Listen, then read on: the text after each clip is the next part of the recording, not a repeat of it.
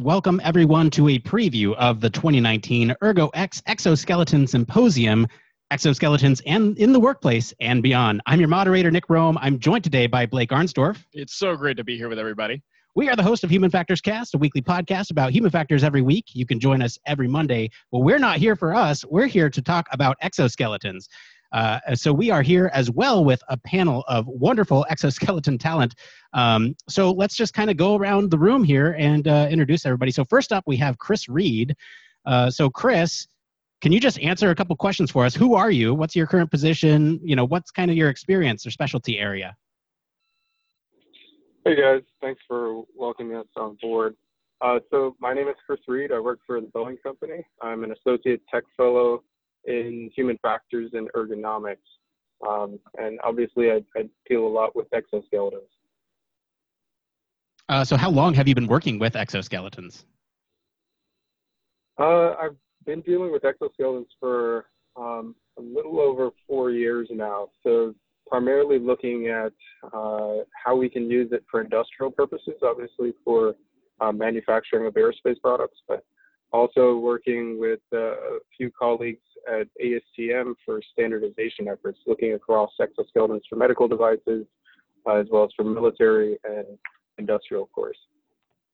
So exoskeletons, at least to me, is kind of a pretty niche area. How did you kind of get into researching or working with exoskeletons to begin with? So interesting enough, after grad school, I started my first gig after finishing my PhD with the U.S. Army as a human factors engineer. And so over there, I was working with personal protective equipment, so things like body armor, chem bio garments, eye pro, that kind of thing. So pretty much in the domain of wearable technology. And that's where I started, I guess, making my dent, cutting my teeth, so to say, on wearable tech. From there, moved over to NASA, working for Lockheed Martin, and looking at designing spacesuits and helping assess spacesuits. So same thing on the wearable technology front. And then coming to Boeing, essentially doing the same thing now for exoskeletons. So leveraging all those different learning opportunities, those different experiences, and putting it towards the current agenda. Great. And what kind of challenges do you sort of have while working with these exoskeletons, either being designing or researching? Yeah, that's a great question. Challenges, they seem to pop up every day in the exoskeleton territory. Really, I think the hardest part for me right now is taking on the cumulative load of all the exoskeleton technology that's out there. So just within the industrial domain alone, I mean, there's a plethora of exoskeletons that keep coming on board every year. And so having to keep up with that, we just don't have the resources. And so from a logistics standpoint, how do you deal with that? I don't think I have a perfect answer to that. And I think that's a universal question for folks like myself. Well, hopefully we can at least get a little bit closer to the truth of that today. Where can everyone go and find your work or research if they want to follow what you're up to? So the majority of my stuff will obviously be through the company, through the Boeing Company, so www.boeing.com. Outside of that, there's a number of publications and some media work that I've done. So I'm sure you can Google exoskeleton in my name and find a few things. Great. Thanks, Chris. Awesome. So today we also have Dr. Hongwei Shou joining us as well. So Dr. Hongwei, I wanted to talk to you a little bit about kind of the same line of questioning that we asked Chris. So what's your current position and what's your current experience and specialty area? Okay, my name is Hongwei Shou. I serve as the chief for Protective Technology Branch and also serve as a coordinator for the Center for Occupational Robotic Research at the National Institute for Occupational Safety and Health, or better known as NIOSH. As chief for Protective Technology Branch, I supervise scientists conducting research and developing guidelines for workplace safety. I also manage 8 state-of-the-art laboratory for NIOSH. As coordinator of the Robotics Center, I oversee center resource seminars and research and development of center research goal and objective. I also involved with a partnership with Robotic Trade Association and research.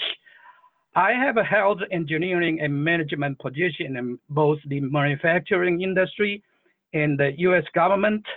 I also have taught human factors engineering for occupational safety and health applications. My research covers anthropometry, biometrics, construction safety, human-robot interface, and big data for personal equipment design and health protection. Wow, it sounds like your job and your breadth of work is really, really large. So what really brought you to getting involved with exoskeleton research and design? Okay, well, as a research agency, NIOSH managers and scientists keep their eyes on the future. We are keen on how we can leverage new technology and innovations to improve the safety and health of all workers. We focus on collaboration with partners and stakeholders on the use of and adoption of NIOSH knowledge, intervention, and technology. The increased use of exoskeletons and also the breakthroughs in exoskeleton applications during the recent years prompt us to invest the resources for scientific efforts to guide the development and use of exoskeletons that enhance workers' safety and well-being. Wow, so it sounds like you're impacting a lot of different types of workers who end up interacting with exoskeletons. So in your current job, what are kind of the main challenges that you feel like you face, whether it's in the design or research realm or even the management realm within exoskeleton technology? Yes, NIOSH Robotics Center has identified 15 topics for research, and I see 3 important topics with great challenges related to exoskeletons. They are the long-term impact of exoskeleton technologies as sources of and also intervention for workplace injury and illness. The second thing will be effect of size, fit, and range of motion of exoskeleton on users' acceptance and effectiveness of exoskeletons. And the third thing is perceived safety, situation awareness, ease of use, human exoskeleton communication modalities, and safety procedure if exoskeleton system show an unexpected encounter. Yeah, I mean, you're definitely really tackling some of the hard questions when it comes to getting, standards put together behind exoskeletons for sure. So where could other people learn or find out more about the research or work that you do? Yeah, certainly audience who are interested in NIOSH research on exoskeletons, they can use keywords NIOSH exoskeletons or NIOSH robotics to Google our report and scientific blog. The audience may also want to visit NIOSH anthropometry site for data that can be used for exoskeleton sizing research and for different occupational groups. Among the NIOSH blog and report are wearable exoskeletons to reduce physical load at the work or exoskeletons in construction applications. And also audience may want to Google our robotic website and also anthropometry website. Great, thanks, Hongwei. Up next, we have Don Peterson, Dr. Don Peterson. So can you tell us a little bit more about yourself? What's your current position and what kind of experience area you are specializing in? Yes, sure, absolutely. First, let me thank everybody for putting this on today. This is a great precursor to what we'll be doing in October. So my name is Don Peterson. I am Dean and Professor of Mechanical Engineering at Northern Illinois University. My experience has been, primarily research experience has been in exposure response and looking at those relationships, things from the cell level, where I've gotten involved in looking at bone and endothelial cell expressions. There were various exposures and their responses to looking at what could ultimately lead to identifications of onsets of disease and so forth, all the way up to whole body systems, where in the exoskeleton realm, I've been working on developing low-cost exoskeletons, things that might be able to be disposed or dealt with very cheaply in regards to having effectiveness either in the occupational or rehab setting.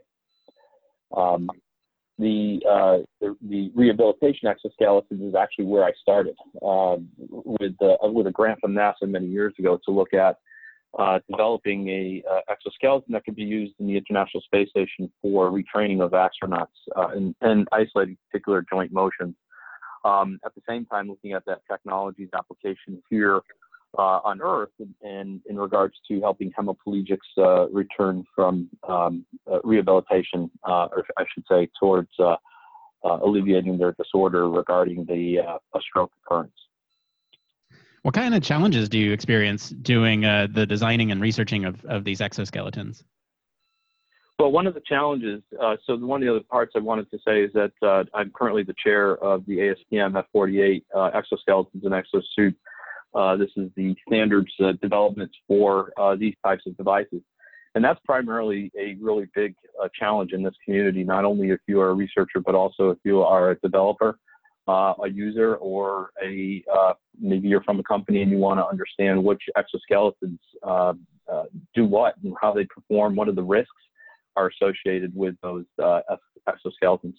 As an individual who's worked with rehab and now occupational exoskeletons in its development, there's really nothing to follow in regards to standardization, in regards to thresholds or limits for strength and performance, whether they be, again, from an strength augmentation standpoint, how well they augment strength, or from a range of motion or a kinematic type of relationship with the human body, how well the exoskeleton is supposed to work under what guidelines and what standards. So standards have been a really big challenge with this in trying to meet the particular needs of the individuals that would use these or purchase them for use.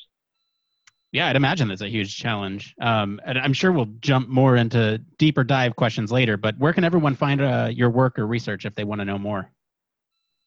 Well, we have a website that you can look us up, but also we've released some publications on looking at some standardized methods for testing exoskeletons, following some work that we see in other standards activities out there, whether it be ASTM or ISO.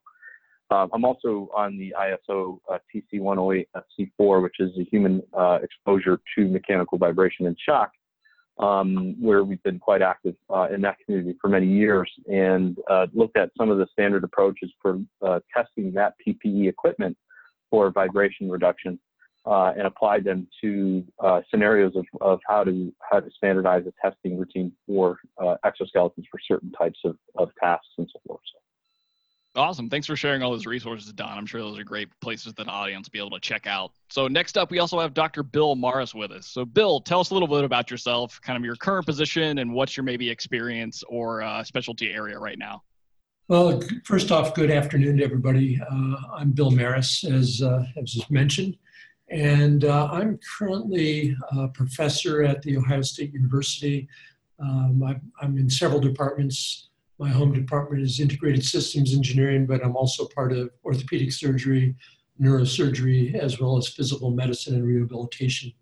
I'm also the director of the Spine Research Institute here at Ohio State, which is a collaborative effort between the College of Engineering and the College of Medicine. And what we try and do here is quantify the effects of what happened in the spine when you both try and prevent musculoskeletal disorders to the spine, as well as when you try and treat people. So that's where I spend my time. And I've been studying spines for over 35 years. Wow, it sounds like a really incredible way to kind of transition into what kind of got you into exoskeletons, or how did some of the research you've done medically looking at the spine kind of inspire you to look into exoskeletons? What's your affiliation with that technology? Well, exoskeletons are a bit fascinating. Some industries have come to us, starting about probably 7 or 8 years ago, asking us to take a look at what it does to the human body. So that's where we got introduced to it. And then over the years, more and more people have come to us asking us to evaluate how these things impact the human body.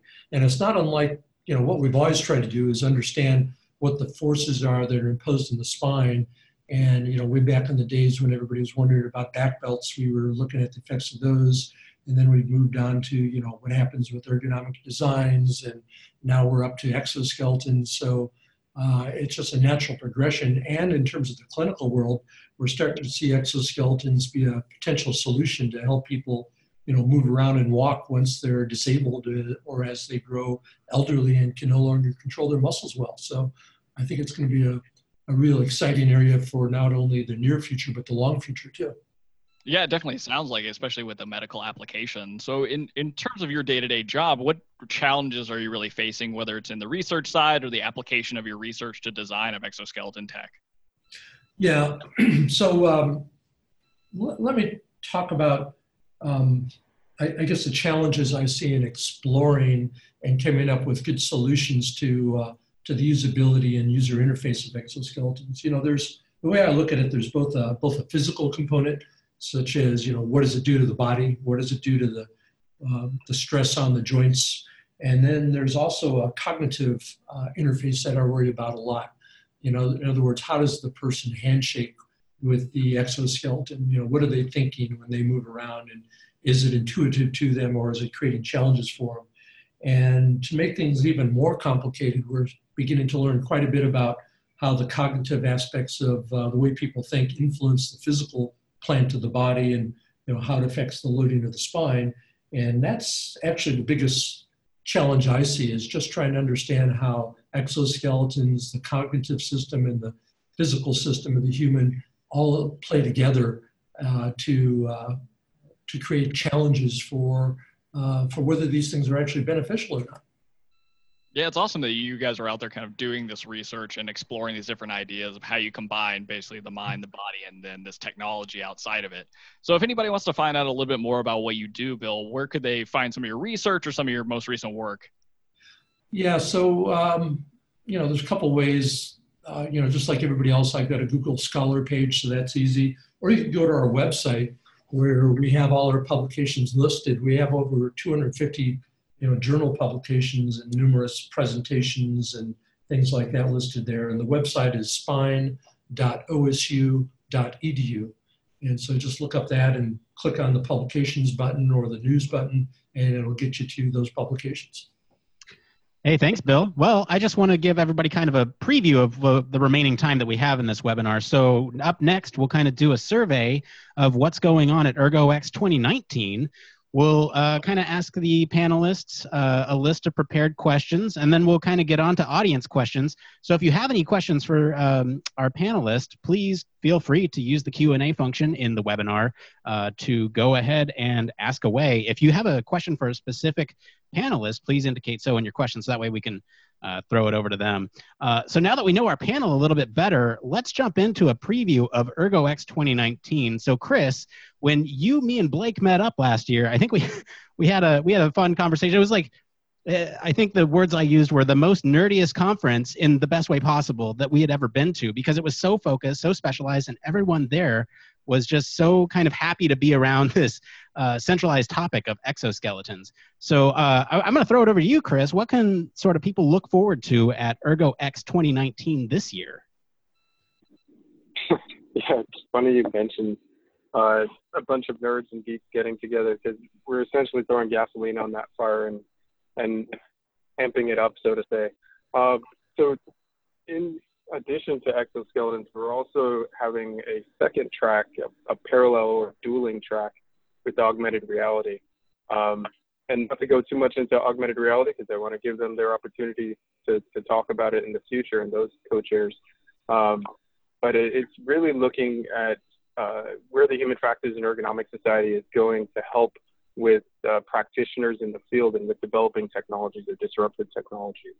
And so augmented reality, exoskeletons, these are right on the precipice for affecting workers, affecting patients, and hopefully doing it in positive ways. And so this is where we're looking at putting together end users, researchers around humans, such as those in Human Factors and Ergonomics Society, as well as developers, and hopefully coming up with a very user-friendly device. And not only hardware, but also software as well.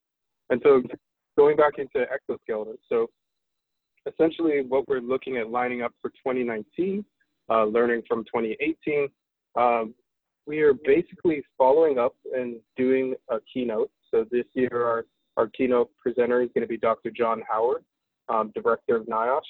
So he's going to give us a taste of, similar to what Hong Wei mentioned, touches of exoskeleton and how that entails with the NIOSH on the government side of the house. What we're continuing from last year is the developer and the user panel. And so the developer panel gets you 3 or 4 exoskeleton developers up there representing industrial exoskeletons, military exoskeletons, as well as medical exoskeletons. And then basically putting them on the hot seat and Q&Aing them. They get to present their work, some of their lessons learned, their needs, their challenges, their gaps, and then at the same time allowing that audience interaction. ErgoX is keyed around that Q&A, so allowing time to throw out some seeding questions and topics from the panelists, and then really opening it up to the audience and using that entire brain trust of the room to basically massage topics into future expectations or hopefully future deliverables.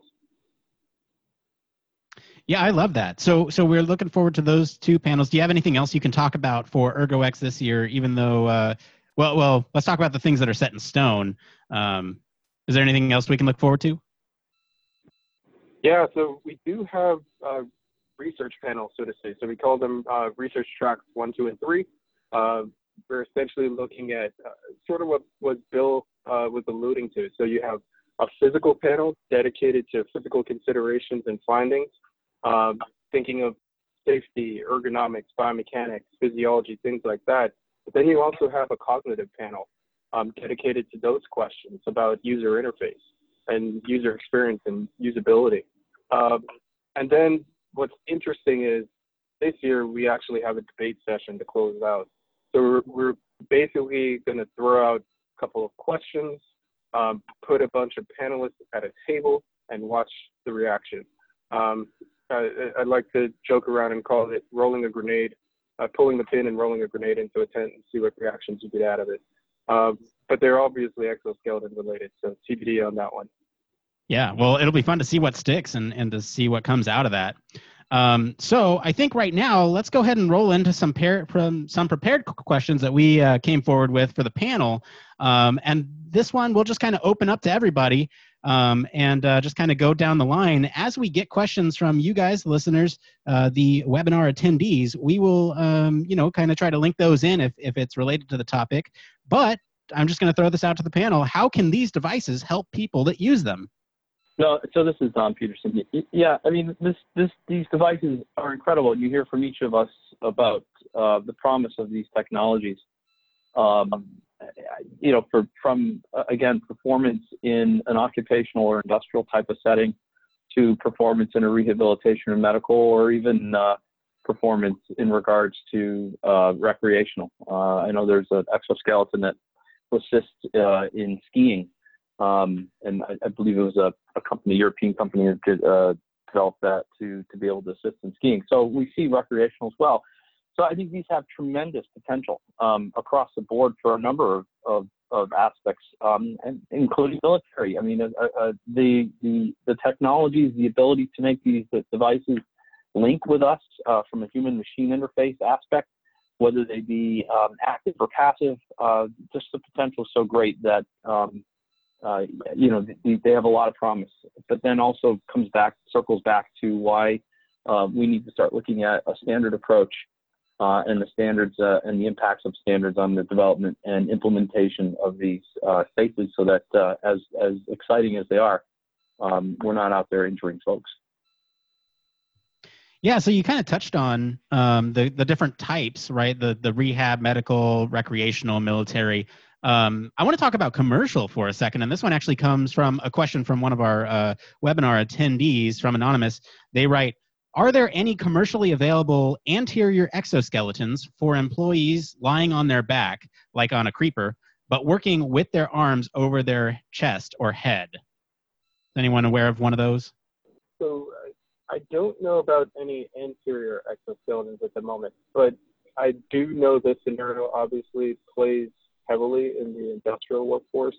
For working on chairs or creepers, the exoskeletons that we've looked at, it depends on the profile on the back. A lot of the exoskeleton material, the way they offload around the body tend to be around the upper arms, if they're holding the arms above the head, helping with posture. or around the back of the torso. So depending on how much surface area is covered, both around I guess you could say the surface area of the back as well as away from the back, think like depth in terms of maybe a backpack as an example. Depending on how far back that goes, that could impede them from sitting on a seat. So I think the lower profile devices that are starting to come to bear in the market are potentially eligible for working in creepers. But again, I think these things need to be weeded out, so to say, to make sure they're not going to cause any pinch points or safety concerns or biomechanical concerns. So I'll just add to that, some of the ongoing developments around soft robotics may be something that's compatible with those types of work conditions. Ourselves at NIU, we're working on a medially based exoskeleton, which would be the anterior that this individual is talking about, primarily to be able to reach into tight and enclosed spaces to be able to use tools and provide some support in using those tools, not support replacement, strength replacement, but some additional support to be able to target a reduction into fatigue. So I would recommend to the individual to look around at some of the groups that are doing some soft robotics. Might find more of what's going on currently and what may be coming out soon. That's great, guys. So you guys all have such a broad space and understanding of how exoskeletons can be applied in different types of workplace settings or even in like a recreational context. So from each of your perspectives, I mean, what do you really consider to be exoskeletons as a whole, basically their strongest attributes for helping people? I guess I'll start out and then we can probably go down the line. So Chris again. So I would say if we break down industrial exoskeletons, they're primarily broken into the categories of postural assist, strength assist, and then depending on what work environment or company you're in, there may be some form of assembly assist type exoskeleton. So think of maybe a supernumerary arm approach. The strength of the exoskeleton is literally that. It's being able to mechanically leverage forces around your body rather than through your body, through the infrastructure of the exoskeleton itself. So whether it's helping your limbs or helping, let's say, a portion of your body like your torso, or helping you with strength enhancement. As we start to go towards what we call the unicorn phase, it's the dream exoskeletons, the ones that make you Iron Man. That's still to be determined, but that's the aim. Helping with offload awkward postures, helping with increasing on any kind of exertion-related activities, and helping with repetitive motion. Those are the big three in the ergo domain that we're trying to tackle. When we leave industrial exoskeletons, going over to the medical devices, if you can pick up a patient quite literally and walk them from A to B, and they shouldn't be walking at all because they've had spinal injury or musculoskeletal problems, that's just really impressive. And so being able to help with patients, with moving around, giving them back some kind of dignity to life that they lost through their injuries, that's just amazing. And then on the military side, obviously the strength that a lot of people are thinking of is the Iron Man itself, again, falling back to that analogy. So tactically being advantaged compared to a combat zone, your enemies in a combat zone. So pretty interesting where this capability is going. Yeah, it's pretty incredible that you're spanning in so many ways one type of technology that can go from industrial of just helping somebody basically do their job to medical that almost gives somebody, I don't know any other way to really say it, but almost giving them a new lease on life, being able to maybe do things they weren't before or even help them recover from specific injuries or anything like that. And then military, of course, we've got this kind of Iron Man unicorn complex that comes up. So anybody else have kind of any thoughts about some of the stronger attributes? Thanks, Chris. Your answers were great. Yeah, this is Bill Maris. So I guess the way I look at it is we have both passive exoskeletons as well as active exoskeletons. Passive meaning they don't put any energy into the body through motors, where with active ones you are actually using motors. And in passive, it can release some of the load to a certain extent on the body if they're used correctly. But I think the real future is going to be in active exoskeletons, where we're actually, it's almost like power steering for the body, where you might be able to lift, 200 or 300 pounds without, and it feels like maybe 5 or 10 pounds to you. So I think that's where the future promise is, and that's the attribute that I'd be looking to provide the best enhancement in industry if they're designed correctly. And I'm sure we'll get into some of that later.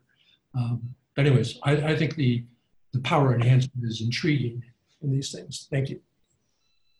Yeah, I have a quick follow-up question to that's not on this list, but I'm genuinely curious. It kind of goes along with that passive and active exoskeleton concept that you mentioned there, Bill. Are there any pieces of media, be it like movies or television shows, that handles the portrayal of exoskeletons in a way that's true to physics and biomechanics that you can think of that's good for people to go and kind of look at?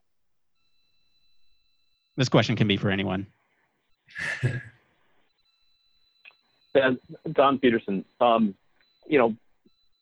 work in the exoskeleton realm, and certainly with F48, the ASTM, that's a common question, believe it or not, in regards to folks who want to kind of demonstrate for the folks that they work with and so forth, where are some, publications, some literature, some media, some hype video.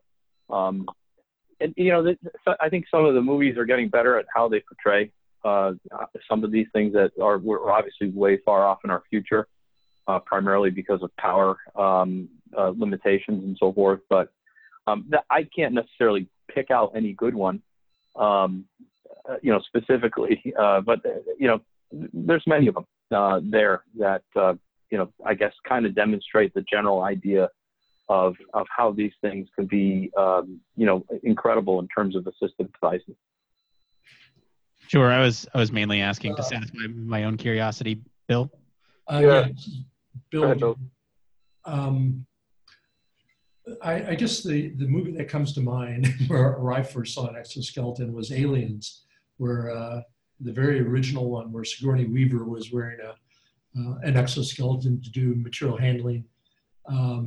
I think that's what it eventually could be. We're nowhere near that interface or that ease of use with them now, but I think that portrays the promise of it. And what I don't understand about that movie is why you need an exoskeleton in outer space where there's no gravity. But anyways, that shows what it could be. Great. Did anyone else have any? Yeah, you guys are going to really tap into the geekdom with that open answered question. That's just, quite literally, with the power reserves, we're in need of an arc reactor coming from Marvel. If we had an arc reactor, we wouldn't have energy concerns. But outside of that, yeah, I think Edge of Tomorrow with Tom Cruise was fairly recent. And it seemed to play on some of the physical effects of the exoskeleton or the powered side of the house. The other one that I thought was pretty cool was that I think it was Matrix 3, where they had those massive exoskeletons that you just kept loading cartridge after cartridge of bullet rounds into. So yeah, there's a lot of movies to pick on. Excellent. Well, and was it Elysium with Matt Damon as well? Was that the other one that had exoskeletons in it? Yeah, that's the one that came to my mind first. So I don't want to, we have about 20 minutes left of this webinar. I want to make sure we get to some more audience questions as well as some more of these questions that we prepared here. I'm going to ask one from Stephen Smith. What do you see as the extent exoskeleton development will influence the design and engineering of tools, the workstation, the work process, and so forth? So we'll kind of open this up to anyone. Yeah, no, this is Don Peterson again. That kind of plays into our third question in regards to some of the design aspects that have to go into this and look at it very carefully. As these devices will have a bearing or an impact on how an individual moves, how the device choreographs well with the movement of the individual that's using it. And that doesn't mean that from individual to individual, it's going to move the same way, because we all move slightly differently based on our structure and our technique. So it's going to influence is there going to be one silver bullet exoskeleton that's going to be able to solve everyone's problem? Probably not. I think there's going to be barriers of adjustability that have to be overcome so that different anthropometry, different movements and techniques and so forth can be accommodated within a design or a given design. Maybe you see the designs in the future be more modular and fitted directly for an individual, much like NASA tries to do with the spacesuit or other types of military operations with equipment and so forth. So I think the other part of the work process is understanding then how the individual works with the machinery around it, whether it's a cobot situation, individual has an exoskeleton that's maybe it's active, passive, or just even entirely active, and how that's going to communicate and work with the robots that are around it that are not worn by people, but from AGVs to other types of things. So the whole work process may change, and the communication between the individual and the work process itself, if you want to call it that, communication, probably interaction's better.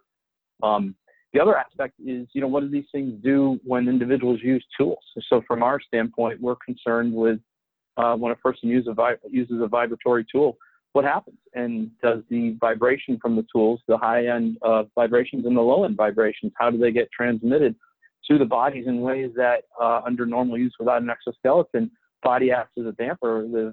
Some of the vibrations won't even reach the spine, but in some of the cases of these exoskeletons, they will. So we have to pay attention to all these things. Yeah. So just to follow up, are you kind of thinking that these tools and workstations will interface directly with the exoskeleton, kind of in conjunction with the human? Where I don't know. I'm imagining kind of some like interface where the exoskeleton maybe plugs into the workstation or the tool, like you were saying with the spacesuits that NASA's creating. Possibly. As our sensors and our abilities and the inexpensive aspects, because some of these sensors that were thousands of dollars, 10 years ago are now $17. That's all going to change, and our ability to then link between the person and the machinery around them in a smart manufacturing environment. We don't know what's coming yet. We just know that it's a big wave of stuff that's going to be here. So how that actually works is going to be another question. And how it integrates, I think, is another question. The augmented reality would be another aspect that would probably play into the cobot type of situation. So, again, we have to pay attention to all this. Yeah, it sounds like there's a wide variety of things you have to kind of research and plan for whenever you're trying to either design or even implement an exoskeleton into a brand new environment. So this kind of plays into our next question. So when you're really trying to consider like what needs to be worked on for exoskeletons, I mean, in the realms that you guys are working in, what do you still think needs working on or needs help from other researchers to have better research considerations for either design or development for more effective human usage? So this is Chris. I think one thing that's popping up on the industry side of the house is as exoskeletons move towards smart intelligence systems, how will they interface with your IT infrastructure? So let's say they're doing some transmitting now, both maybe hive mind style between exoskeletons or between the network of the infrastructure or out to the internet, maybe to the exoskeleton provider. So how do we handle IT security and transmission on that side of the house? How do we deal with any kind of personally identifiable information? So luckily they don't exist yet, but doesn't mean they're not coming. And so how do we prepare our landscape for those types of new technologies and essentially leverage it at the same time so that we're not stuck in the Stone Age? I think that's some of the interesting stuff from my end. So for just trying to understand that concept a little bit more, I mean, and forgive the example, but is this kind of like gathering almost personal information as somebody goes to use an exoskeleton, almost like when you're trying to log into your own phone and you give it some kind of thumbprint password? Or is this like beyond even just logging in and using your own exoskeleton? Yeah, you're hitting it on the head, Blake. So your thumbprint is essentially PII. That's unique to you. And so when you're going into an exoskeleton, depending on the system you're talking to, you can create a biometric signature for yourself. And so you can quite literally identify Blake in an exoskeleton. Maybe that's by the way he moves, the way he walks, his some health monitoring. All of that would be captured on there. So really, it's how much is too much, and what really do we need as a requirement? What's our baseline? Absolutely, because I feel like that's a careful line to cross, especially like in times today when we're talking about cybersecurity or even like sharing of biometrics. Because you could, like you said, it could just be something as simple as your thumbprint, but it could also be analyzing your own behavior to make the exoskeleton work a little bit better with you. So that gets a little bit more sci-fi into it, but that's a excellent kind of point to think about. So from the rest of the panel, any kind of other real hard considerations we should be diving into to make sure that these things are effective, or challenges that you feel like that should be researched before kind of trying to develop any kind of exoskeletons? This is Hong Wei. I can add a few words on this. The NIOSH Musculoskeletal Health Program is interesting in knowing how to interpret existing guidelines, such as manual load handling and fatigue issues, when a worker is augmented with this type of exoskeletons. And also there are questions to be addressed about other exposures that may be increased in duration when this type of devices are promoted longer working time. Would that have any effect on hand-arm vibrations and also the hours of work they're supposed to do? This is Bill Maris again. So, one of the reasons we're so interested in this cognitive and physical interface is because if you do it wrong, things could get really bad really quickly. So the way I like to describe this is, if you do it wrong, it's kind of like dancing with a really bad partner. And when you dance with a really bad partner, you know how clumsy that can be, and it causes all kinds of co-contractions of the muscles throughout the body, which actually increases the loads on the tissues. And some of our studies have shown that with some exoskeletons, the loads on the spine are actually greater than they are if you don't use the exoskeleton at all, which I think could lead you down a very, very dangerous path. Now, just to be fair, there are some exoskeletons we found are just fine and they don't increase the load. Others show, a lack of or a decrease in loading in other parts of the body, but for the spine, it's very, very touchy. It could be good or it could be bad, and all exoskeletons are not created equal. So these are the kinds of issues that keep me up at night wondering about how to fix these problems, and everything is very context dependent. And what I mean by that is it depends what you're trying to do with the exoskeleton. So if you use one exoskeleton in a given situation, it may be great. It may provide load relief, increased stamina, decreased fatigue, but that same exoskeleton performing a different operation may have the total opposite effects.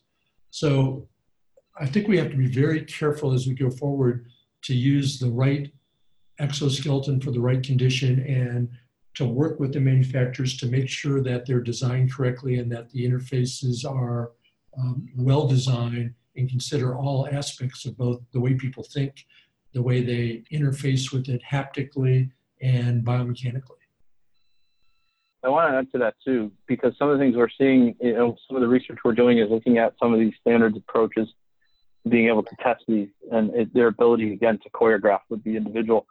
And there's some hinting that, proprioception changes are going to happen, especially for those who have would be, I guess, a lack of experience or training with the device. And maybe even in some situations, these devices have to be implemented in the workplace, but not after a lot of practice. It's like, don't go to the big game day until you and your little device practices for a little while, so that the individual understands how to move and move correctly, as opposed to having anything aberrant happen that you wouldn't want to see in regards to the performance. So, we're also concerned with that this changing the playing ground for the person's perceptions of what they're doing, how they're doing it. Just to finish up that thought too is, when you take and you augment strength, what's going to happen? So I think fatiguing and a long-term fatiguing, atrophy of muscles and things like that in a workplace environment with a lot of repetitive, maybe motions, lifting, tool use, things like that. So I think where the limitation is right now with these things is that there's really no longitudinal studies on these to look at them on over the course of, say, several years, few years or so. Yeah, the technology is still pretty new, and it'll be interesting to see where it goes in the next couple of years. So I know we have about 10 minutes left of the webinar, so I want to invite all of the participants again. If you have any questions, now's the time to ask. We'll make sure we can get to them, as many as we can in the next 10 minutes. So thinking about sort of help from researchers, users, regulatory agencies, standards. I know there's been a lot of talk about standards in this presentation. What kind of help do you need to make these products more user-friendly and sought after by customers? Like, how do we sell people on the idea of exoskeletons, and how do we get there? How do you, yeah. So Nick, this is Chris. I think it's a combinational approach. So up front, you probably have some early adopters in the space. So for example, if you look at medical devices, medical exoskeletons, I think recently we just heard about a medical insurer now providing patient insurance to exoskeletons for rehabilitation. So that's the first, and that helps move the dial. Thinking towards industrial systems, early adopters for exoskeletons are primarily on the passive side of the house. They're starting to move towards the active side when those, are slowly becoming available. They're still in kind of prototype phases. But, if you have big names out there potentially saying we're using exoskeletons in X amount for X reasons, that helps move things along. But then also what comforts other folks is the science. I mean, quite literally, Don hit it on the head. What happens over the long term in these systems? We don't know. And we're still learning as we go. And how do we know what's effective? Which types of designs should be used without squashing the independent design of the developer? And so all of these are still open-ended questions that we're learning as we go. But what we do know is so far certain systems seem to be pretty good on the biomechanical side. What happens over the long term is still TBD, but we're starting to see that once we check a box that says effective or useful, then other folks will start leveraging that and jumping on board as well. So kind of sparking the fire, hopefully fanning the flames. This is Hong Wei. I would like to tackle this question in a much higher level. I think the professional society-based consortiums, national standard committees, industrial participation, and government engagement are the four pillars for successful implementation of engineering technology. So science-based recommendations through these four pillar collaborations, I emphasize collaborations, will further advance technology and provide users the best information for their decision in using the technologies. That sounds great. I mean, both of you guys gave some really insightful answers into kind of what we can really expect or what we should really be tackling. So I'm going to jump towards the end a little bit here and kind of get us into dream mode or into futuristic land. So if we could envision a future where exoskeletons are much more commonly accepted and received by just the public eye or even the industrial eye, I mean, where would you like to see exoskeletons in the next 3 to 5 years in terms of capabilities, whether it's for the public sector or for industry utilization? Okay, this is Hong Wei again. I will tackle on this one.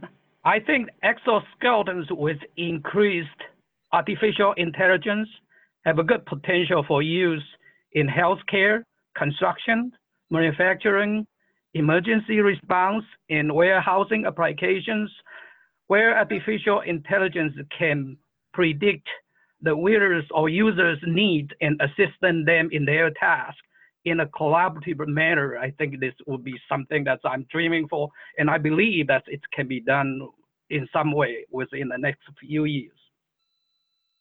Excellent. I mean, the application of AI is always interesting, and I can only imagine what kind of impact it could have for exoskeletons. Any other panelists? Yeah, I agree with that as well. This is Don Peterson. I think the AI is going to be critical to this, and I think it's going to be embedded. I also think, as I mentioned earlier, with the sensing technologies becoming more accessible within these and inexpensive, would be implemented into these systems. Smart manufacturing is up and coming, quick response manufacturing, QRM, and all of that. I think that this is going to play a serious role on human-machine interface and the implementation of these exoskeletons. But I think also we want to see, again, not just a really good standard in place so that folks who are buying these things and being able to do so with an educated decision-making process regarding the purchasing and implementation of them, but also be assured that they understand some of the limitations that these devices have as they're being implemented, so that they can control, use, overuse, or maybe misuse, and so forth. So I think there's going to be that embedded smart manufacturing overlap, as well as, again, in 3 to 5 years, we want a really good standard in place that assists the developers, the researchers, the users, and the purchasers, and so forth. Well, guys, it's coming up on the hour. I want to be respectful of your time. But before we go, I want to ask one more question from our webinar attendees. This is from Mohammed Al-Jamal. And this is something actually we like to ask in some interviews that we do for the podcast, is for a mechanical or product design engineer who's interested in developing affordable exoskeletons for developing markets, what would be a good way to start? So getting at that piece of advice for how to help people get into the field and kind of like, what's one thing that you wish you knew when you got involved with exoskeletons? Let's just go down the list. We'll start with Chris. So I think this one's interesting because one of the things that we've been seeing is how population accommodation, the ability to size and shape around an individual, really plays into the potential capability of the system. It directly is correlated. And so when you're looking at your population, are these for children? Are these for elderly adults? Are they for men? Are they for women? Are they for certain regions of the world? Being able to adapt your exoskeleton to your exact market target would be ideal. And so knowing how to tailor in on anthropometry would be one recommendation I'd put out there. Great. We'll go down the list here. Hongwei. Yes, as the chief for protective technology branch, I always want the designers to thinking about the safety issues, particularly any emergency control that you can build in some way to educate users in the event that something goes wrong. Great. And Don? So what I would recommend for somebody who wants to get into developing these, to kind of get an accelerated path and build off of what's been learned thus far, is get involved in the F48 for ASTM. This is the exoskeleton exosuit standard. We have a great collection, about 130 something or more folks that are participating in that standards development from greater than 15 countries. It's a great way to we have 2 meetings twice a year, face to face, and we have every month the subcommittees of that standard meet regularly. That's a great way to really hit the ground running and catch up very fast with what's been happening and where things are going. So that would be my recommendation to the individual. Excellent. Thanks, Don. And Bill, we'll end with you. Okay, thank you. So I would recommend paying attention to the interface. To me, I think that's where the major work has to be done. And that's something I wish I had a greater appreciation for when I started down this path. And, back to our last question, just to sort of relate it to that, at least for the powered exoskeletons, I don't think we're going to be there in the next 3 to 5 years. I think we always overestimate the short-term effects of technology and underestimate the long-term effects of technology. So I think it'll get there. I just think it's going to be longer than 3 to 5 years. Excellent. Well, thank you to everyone who wrote in for questions. And huge thank you to all of our panelists, Chris Reed, Hongwei Xiao, Don Peterson, and Bill Morris. I know I'm looking forward to ErgoX 2019 to nerd out with all you guys out there about exoskeletons and everything. Spacecraft, railway locomotives, nuclear submarines, healthcare, jet aircraft, these are all examples of highly technical systems and organisations, and all have one particular thing in common. They all involve humans. Humans who want to do amazing things and are using technology to achieve them. They all have something else in common. They have amazing people ensuring that the users who are involved can do what they need to do, are safe when they do so, and have the optimum user experience. These people are human factors practitioners, and on 1202, the Human Factors podcast, they talk to me, Barry Kirby, about what they do, sharing their career paths, highlighting their ideas and best practices, and fundamentally raising awareness of our discipline. Find us on 1202podcast.com, on social media, and on your favourite podcast directory, because it's more than just common sense.